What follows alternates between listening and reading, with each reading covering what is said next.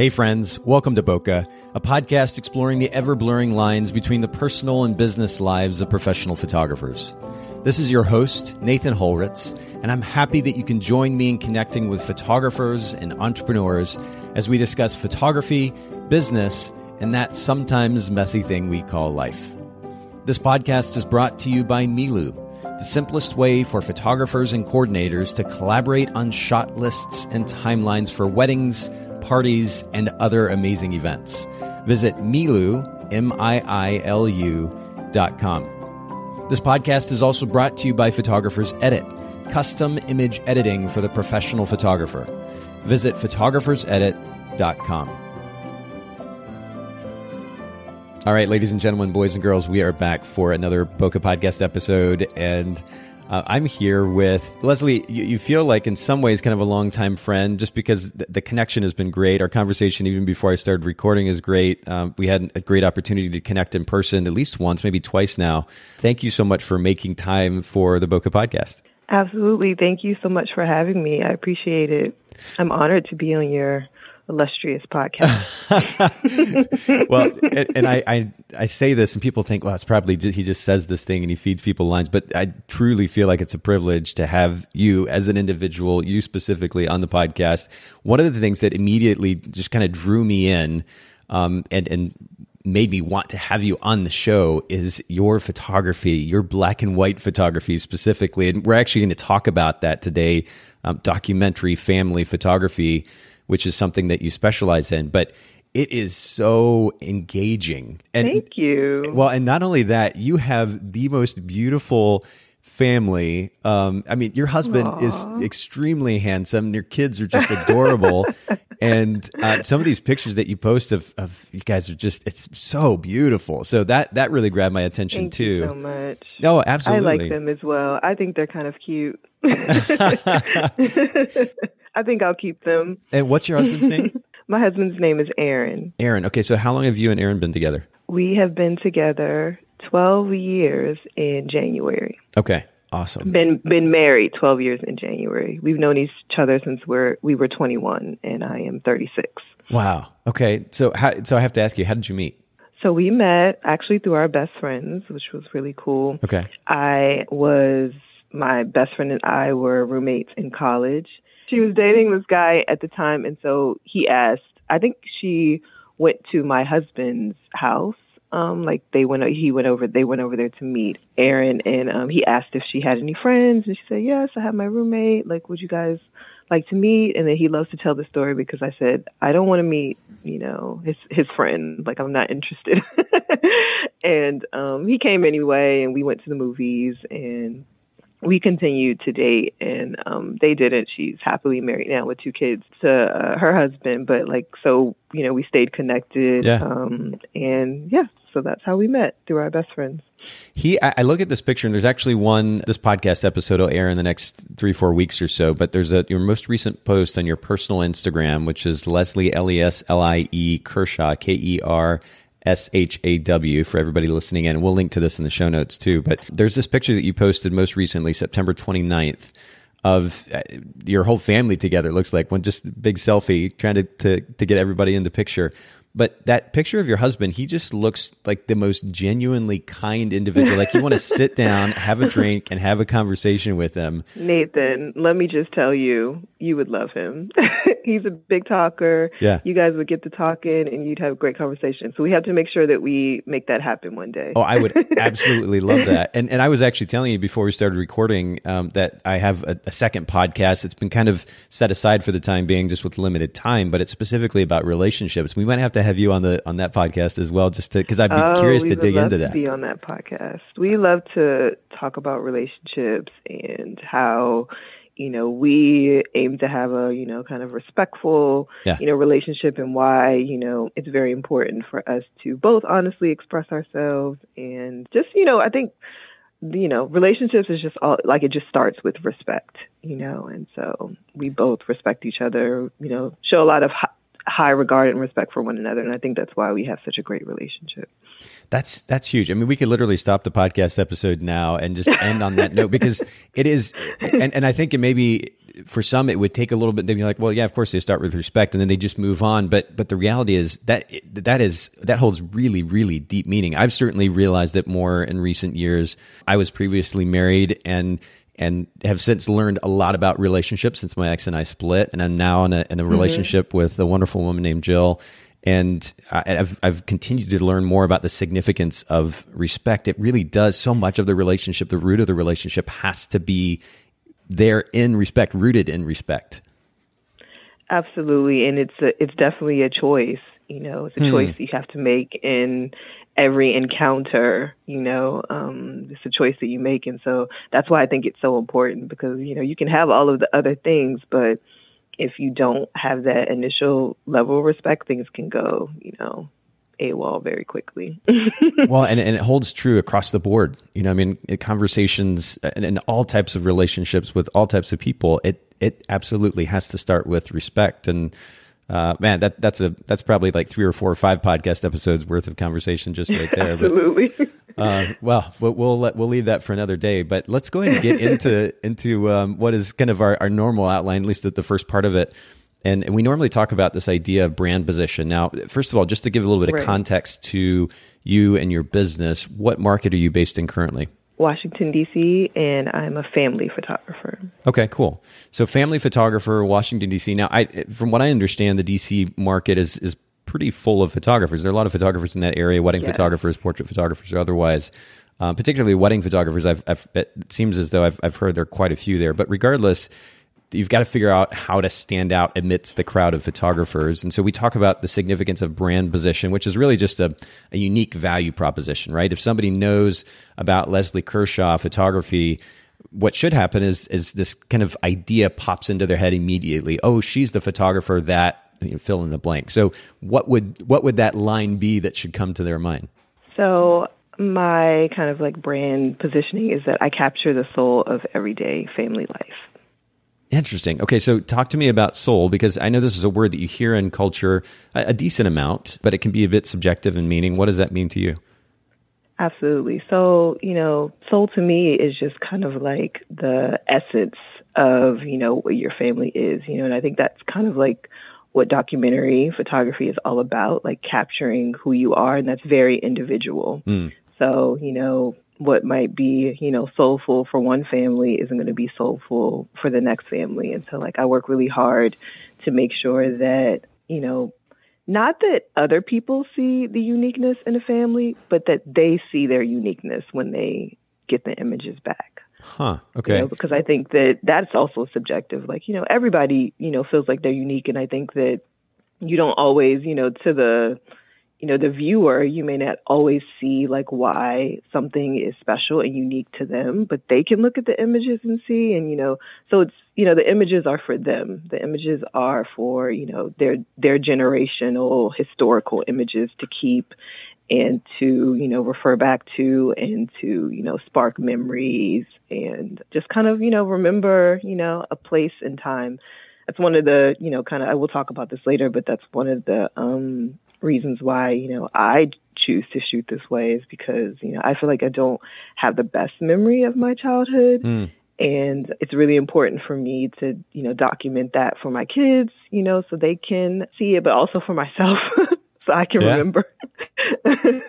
Well, but there's something interesting. I'm actually on the homepage of your website currently. And again, for those of you listening in, Leslie Kershaw, LeslieKershaw.com. And again, we'll link to that in the show notes as well. But there's this picture of who I'm assuming is your husband with one of your children. Is that right?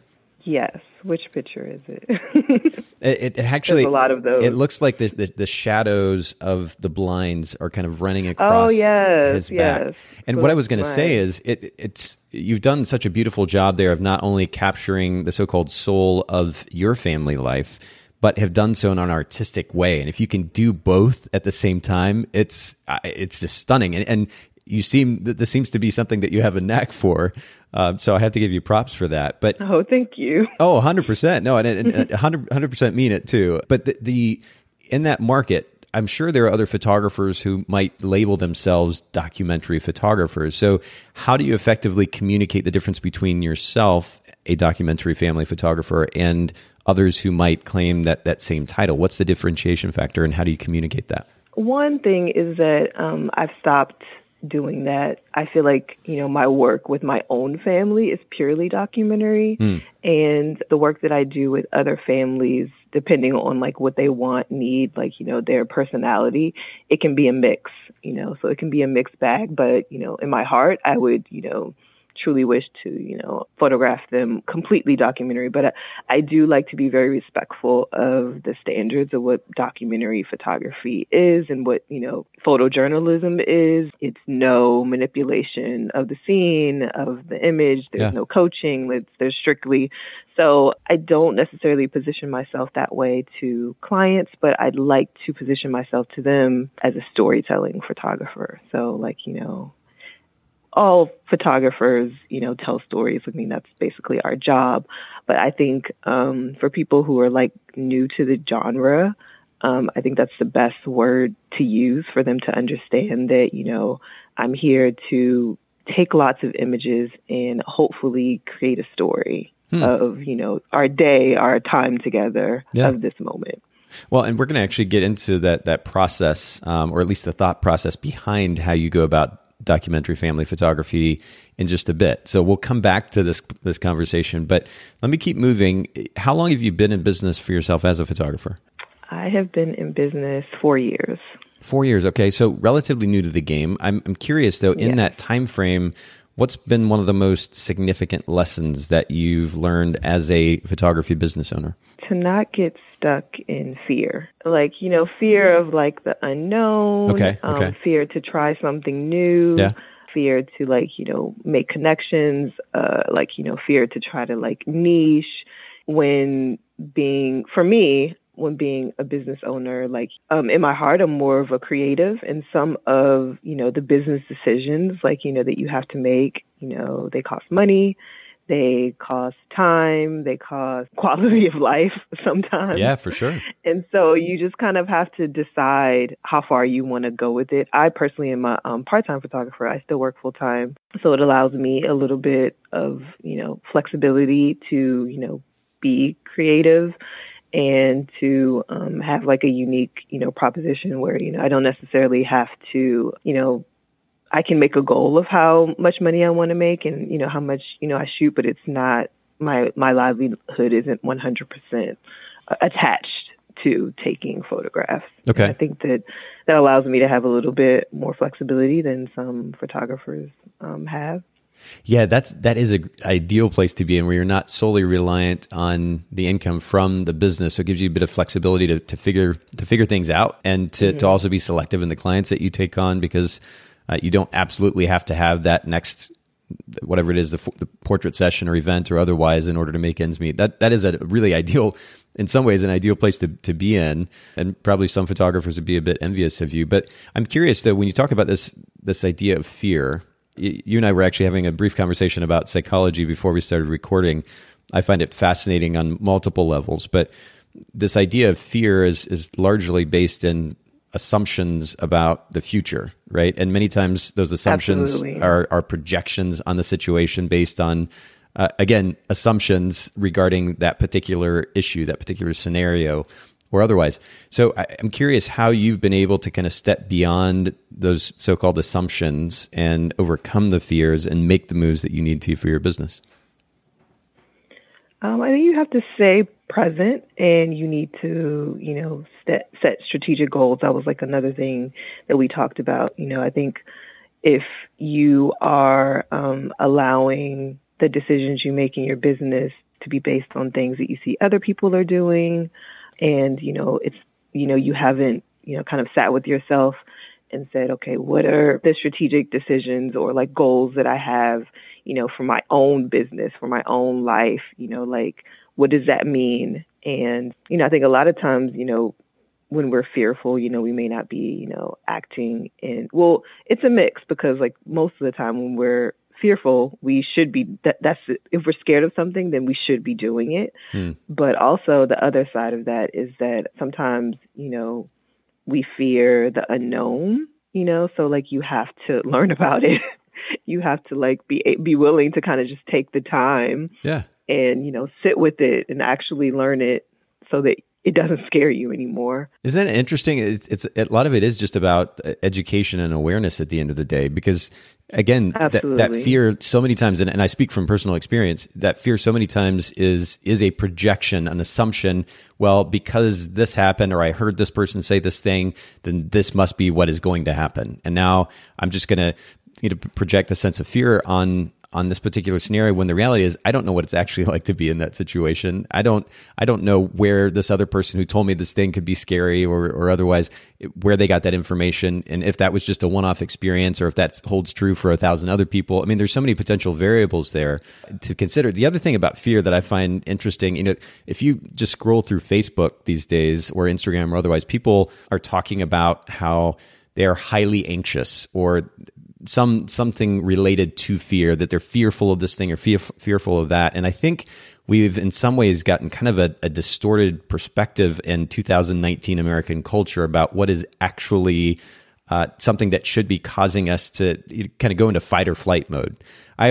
For whatever reason, and I don't know where this originally came from, but I tend to go to a soldier in battle and the incredible amount of potential fear they must face if they've got a gun pointed at them, or they're running into a place where bombs are being dropped, whatever the case may be. But that's truly life-threatening. When we talk about anxiety, that's going to cause a level of anxiety potentially that could just be almost unsurmountable, a level of fear that only a few of us, percentage-wise, of our population actually know what it's like. And so I wonder, too, if we need to gain a little bit of a fresher perspective on what we should be giving so much significance to in the context of fear. Do you think that we too easily get afraid of something these days, when the reality is in some cases we just need to make a move, see what happens, course correct if need be, and it's really not as big of a deal as we make it in our minds? I think that the mind is very tricky, because for some people who suffer with those feelings of anxiety, it literally feels that way. Sure. And it feels really, kind of just starting feels, debilitating, and, they get those feelings. I think that, it's really hard to, I'm the type of person who tries not to, project or put myself in a place of what someone else is thinking. Sure. But I do feel like I get what you're saying, and, I agree to an extent. I just think that we need to be more kind, to ourselves, and to not try to do, all of the things. I mean, sometimes the anxiety that we might be feeling or facing, I think for me personally is, an expectation of how, something should play out, know. So it's really about releasing that expectation of how something should be. And so that kind of goes back to the, staying present, staying in the moment, not, thinking about past, not thinking about future, but, really trying to ground yourself and stay present. Okay, so, if my mind starts to go into future, then that's building the anxiety. But if I can kind of come back to the present and say, okay, but what am I doing now? What can I do to take one step to make this better? I think that really is the thing. We just kind of have to release some of the expectations on ourselves and that. On what we were supposed to do versus what we are actually doing right now. Well, and I just want to be very clear about one thing, and that is, I didn't mean to minimize the significance of anyone's feelings per se. I went through a pretty dark place after my ex and I split, and there were probably a good 2 or 3 years or so, maybe even longer really, where I pulled back from the photography industry, which I had been such a significant part of, such a close part of as a photographer, speaking from stage, connecting with photographers, trying to help them with their business. And I kind of pulled back. And part of that, and I look back now, and it took me so much time to come out of this place where really I was just kind of in my own head, in my own feelings, focused on my feelings. And it was me. And that ultimately held me back from growing as quickly as I could have, or as making a change in my life as quickly as I could have, because I was just kind of fixated, not just on my feelings, but the kind of underlying issue with our feelings many times, and you alluded to this actually when you're talking about expectations, is the way that we frame a situation. It's the story that we tell ourselves about that particular scenario. And so when I talk about perspective, when I was talking about perspective earlier, I didn't mean to minimize the significance of our feelings, anybody's feelings at the end of the day. But what I'm suggesting is that, and I'm going to go back to your point, we need to frame the situation in a bit of a different way. If it's an expectation that we're projecting on the situation, and we realize that changing that expectation can change the way that we feel, that's incredible, because that indicates self-awareness. And now we're taking responsibility for our feelings versus just kind of saying, this thing happened to me and I'm freaked out and I'm just not going to do it. There's self-awareness that drives our behavior. And I love that you highlight that. I think that's beautiful. Absolutely. And I can tell you are a meditator, because this, idea of focusing just on self really kind of boxes you in. It does. It really boxes you in, because you're just like, well, me. I'm the only one who's going through this. I'm the only one, who has these problems. Yeah. And, if you can step back and, kind of think about other people and, how other people might, be affected. And like you said, your war scenario, I'm not having to do that right now. I literally just have to take the next step.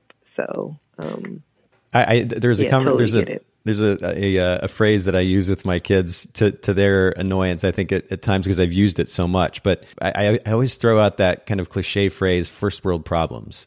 And I do it kind of jokingly in a way, but it also helps me maintain perspective too, that when this thing that I'm maybe making too big of a deal, I realize when I compare that to situations, scenarios, a life that so many people elsewhere may be facing that is so much more difficult, so much that would naturally cause so much more anxiety or fear, or at the end of the day, hunger, sadly, or whatever the case. I've got it made. I've got it beyond made. And so the idea that I would put so much significance on this and feel sorry for myself or be so upset, I need to change. Again, I need to reframe this. I need to change my perspective. And I do this with my kids too, just because I want them to also realize there is a tendency, again, in our culture these days, we just tend to blow everything up. And it's easy to do that when you have food and shelter and don't have to worry about having the next meal on the table, whatever the case. It's easy to then start to fixate on other things that really shouldn't carry so much significance. If we can maintain perspective about how much we have, I think that'll shift our perspective a little bit about the significance that we give to these individual situations. Maybe we don't blow them up as much, and then as a result, they don't hold us back personally or professionally to the extent that they maybe could. So again, another loaded topic. And by the way, I really appreciate your empathy, because I know I'm being a little bit more straightforward, and we really do have to kind of consider everybody's perspective, and that's a loaded conversation in of itself. But I love your empathetic approach to this. At the end of the day, to your point again, thinking about how we're framing the situation is really important, and I think we should all keep that in mind, both personally and professionally. But let's keep going. I want to talk about time, because you've got a family and a business, trying to do both at the same time. That's a lot to juggle. How do you, and then we talked about meditation earlier, and I do love meditation, and on multiple levels. How do you make time for yourself, for your family, to stay healthy personally, to keep relationships healthy within your family and with friends as well, while simultaneously running your business? Do you have a particular workflow tip or trick that you can recommend? So I think it's a combination of a lot of different things. I definitely, try to live my life mindfully. Okay. And, so I strive to be more mindful in everything that I do.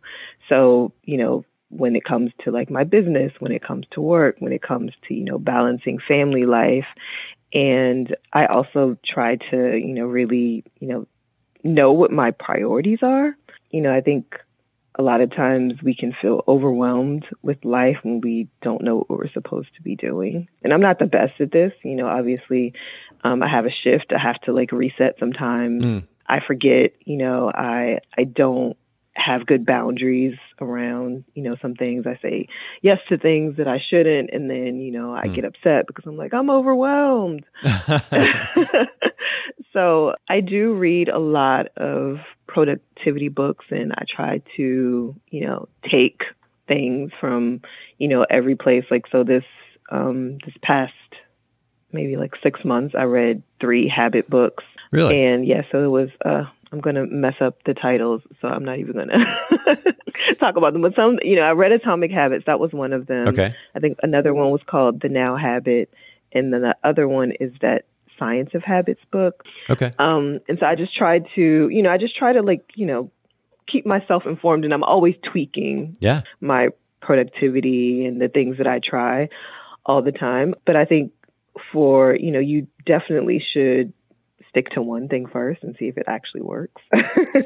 For me, it's having like a really solid morning routine where I make sure that, I have some time for myself in the morning, kind of creating a list of who are my priority people, so that that's something that I can look back to. So if someone else asks me to do something, they're not one of my priority people, I need to be able to say, okay, no, I can't do that.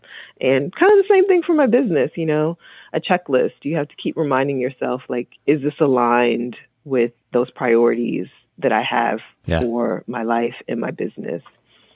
And this is another point on which we could just end the podcast episode, because if all of our listeners literally took that one idea where they have a clear understanding of what their goals, bigger picture goals are personally, and of course that then affects what you do professionally, that would literally enable them. You and I were talking about this before recording.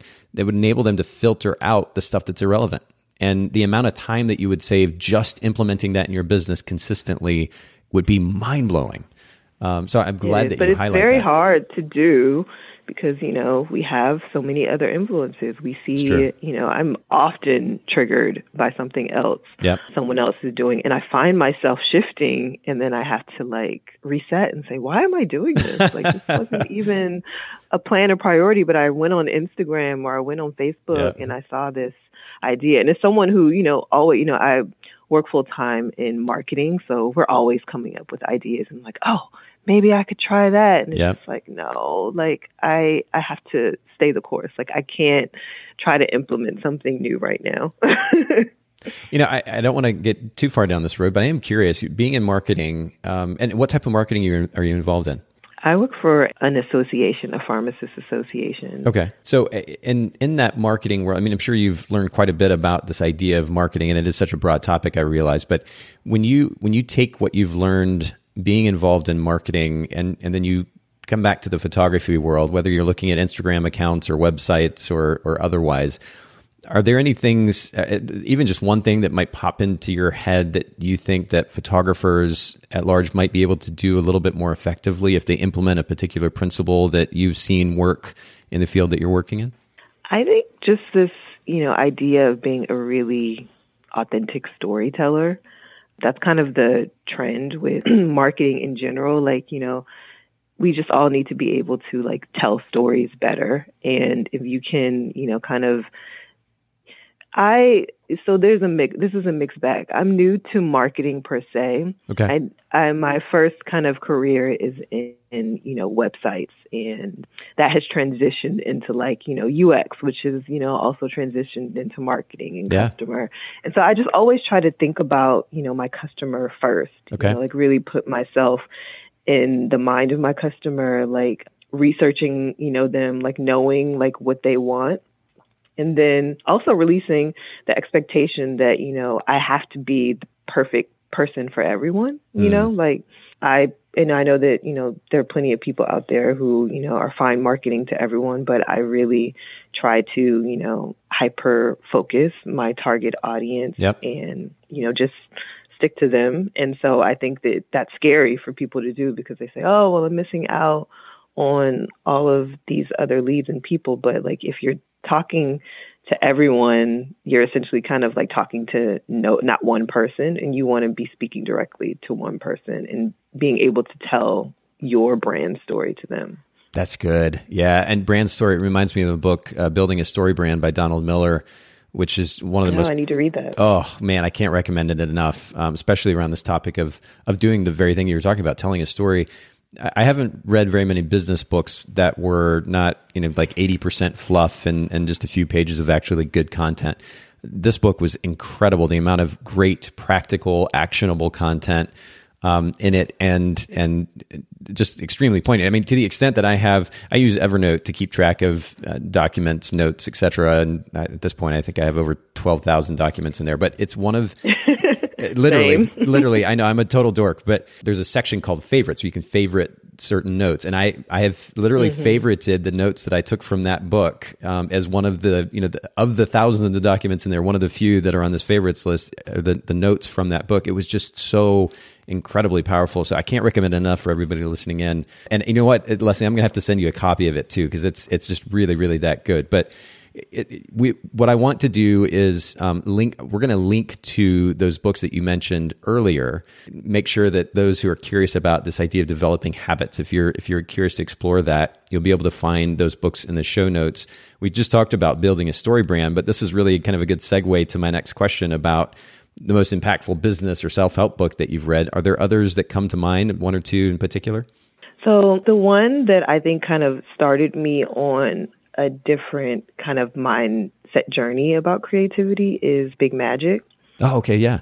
And, that was kind of like the first book that I read that had me thinking differently about creativity. I struggled with, calling myself a creative for so long.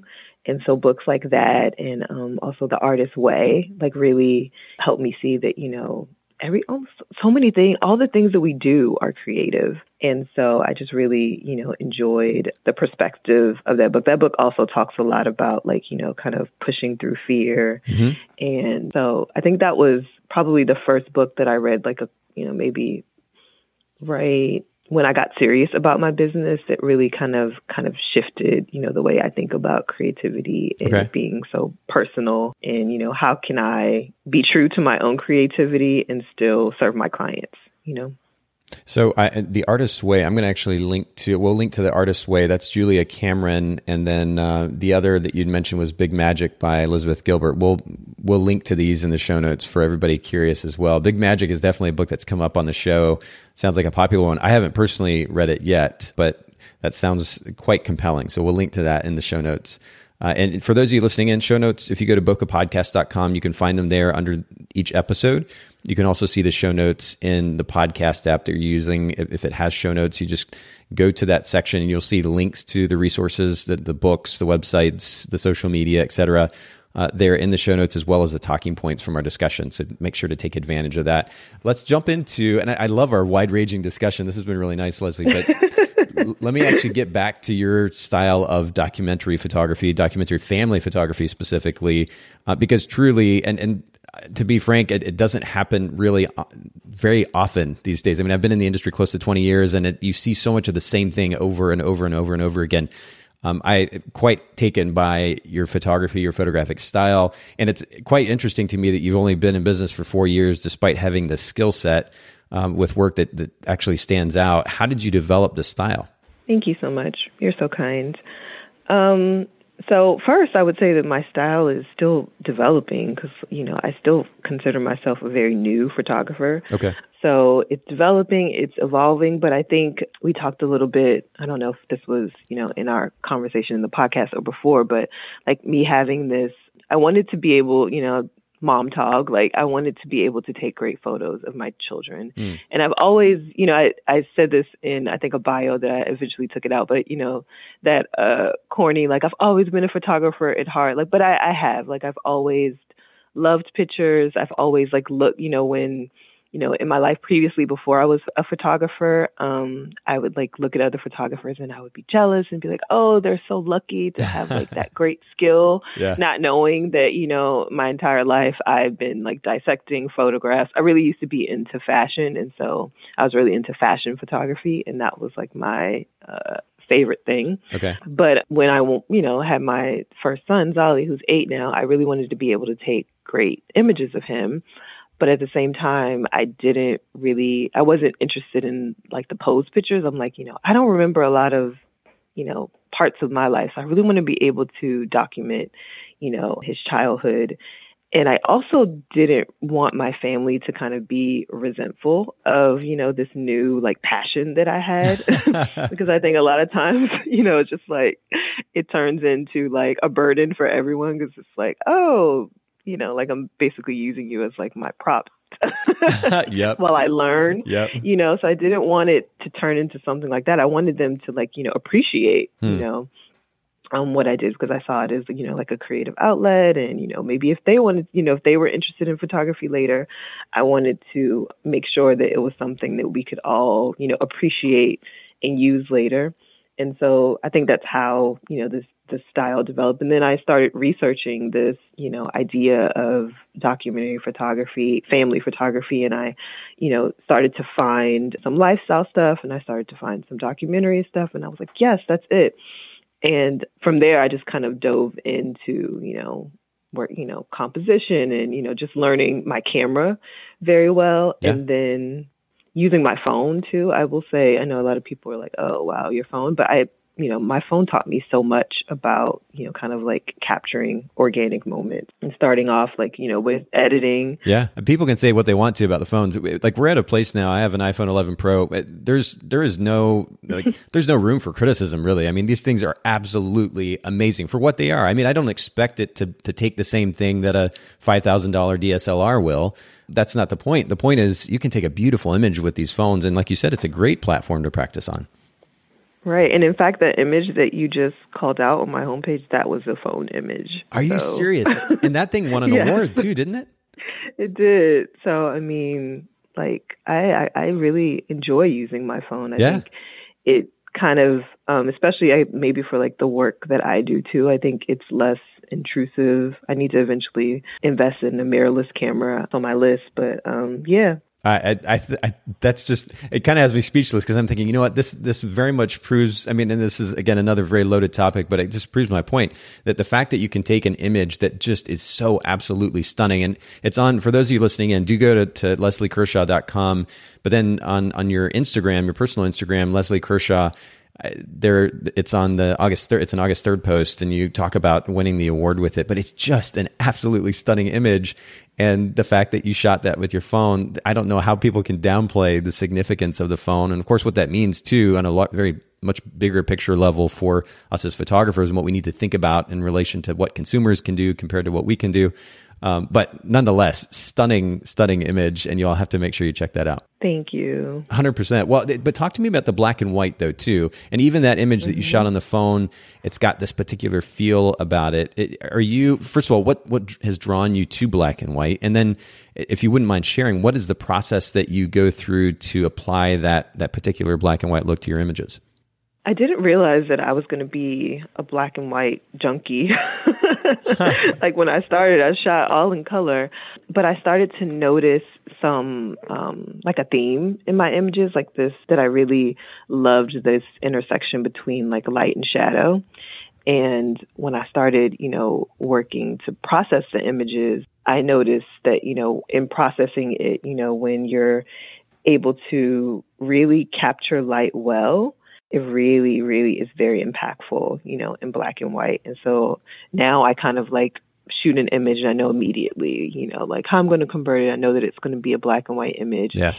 And so as I started to research, why black and white photography and, zoning. And I just was like, oh my gosh, this is kind of crazy the way that, the old school photographers, they only shot in black and white, and how they had to use this unique system when shooting film, in zones with, how to make sure that, shadows and highlights were, appropriately exposed for. Right. I'm nerding out on black and white now, but yeah, good old Ansel Adams zone system, right? Yeah, exactly. I just think that there's a lot of science to it. I love how it's, super technical.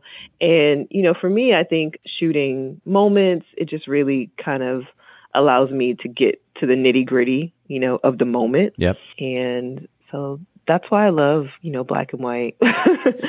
I think you make a great point. It really does tend to take out what can at times be distractions in a color image. Mm-hmm. You go black and white, and now it enables the viewer to focus a little bit more effectively, in some cases much more effectively, on the subject or subjects in the image. And I love black and white for that. People give me a hard time, or not a hard time in a bad way, but kind of laughingly give me a hard time about the amount that I posted. I love your selfie in black and white. in black and white. Yeah, so good. It's kind of a funny thing, or it's turned into kind of a funny thing now. But I'm really taken by your work. Is there a particular process that you're using for black and white, or is it just like a simple grayscale conversion and bump the contrast? Like what's the process you go about? I do. I have a preset that I've created on both, mobile and in Lightroom. Okay. And so, I normally use that preset. I have two of them. One of them I created and I started using it a lot for my personal work. I stopped using it as much, but it kind of has like this redness to it.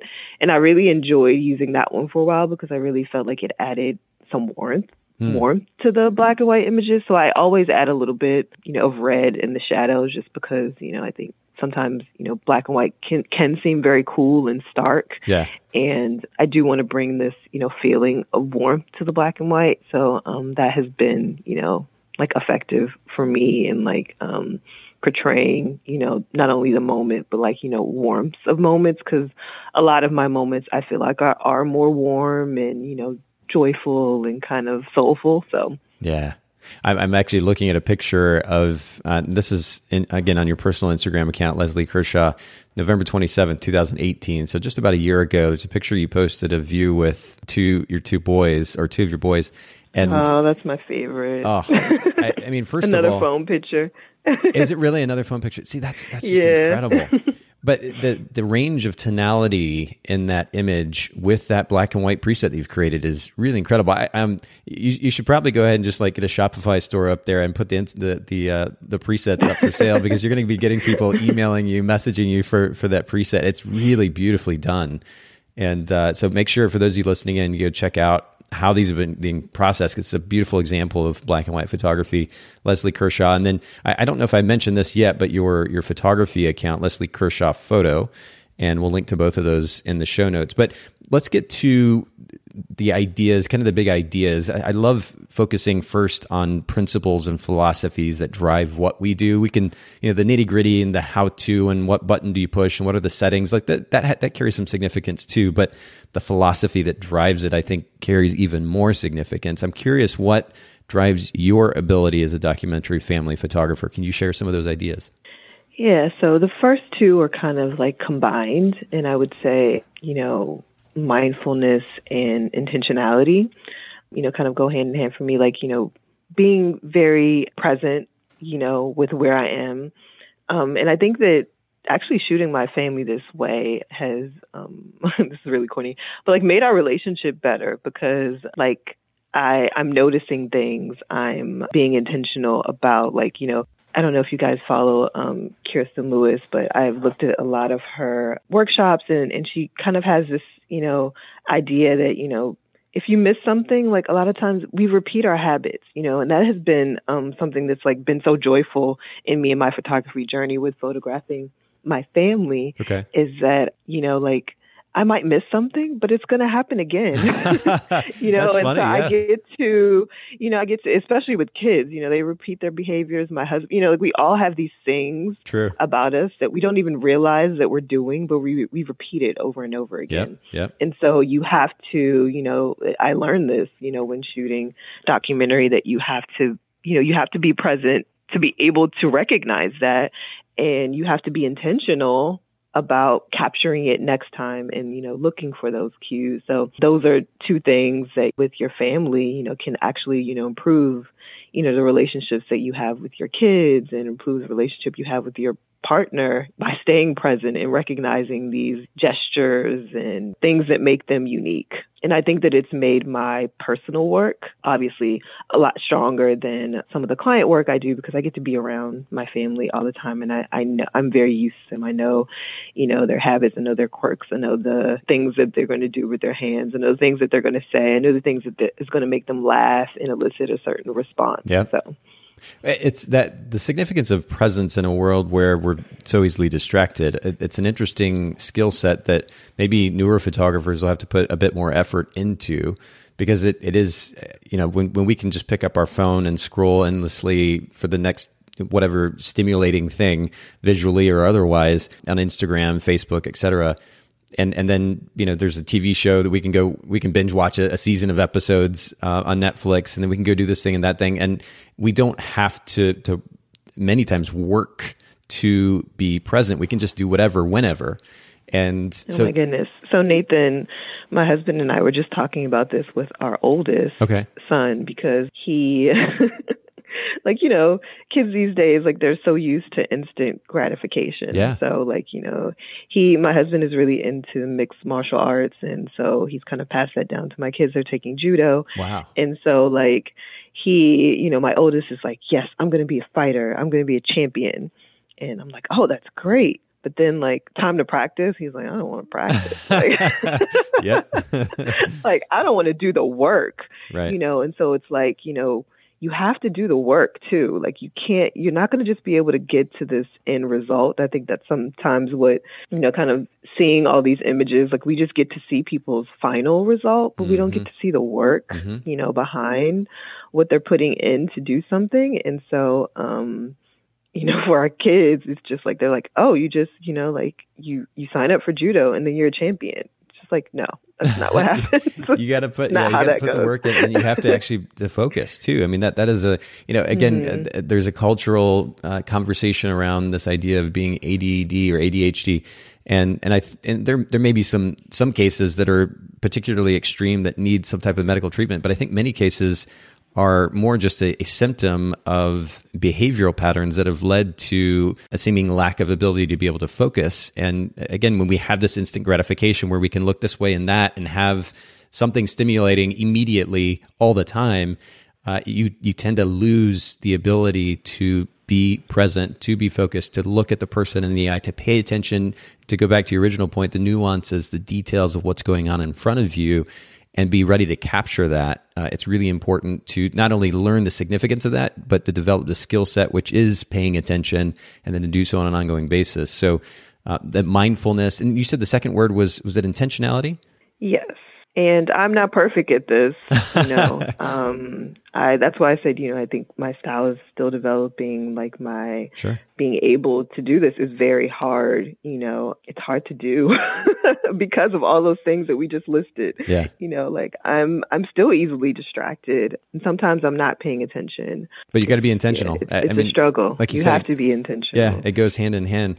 All right, so those are a couple of pretty important ideas, especially when it comes to this notion of documentary photography. If you do want to capture the in-between, the nuanced details, you have to be mindful and intentional in that way.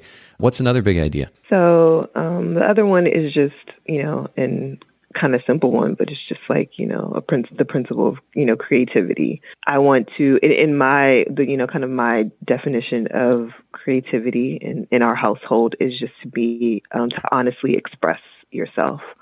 So how can I, honestly express my true self, through my work?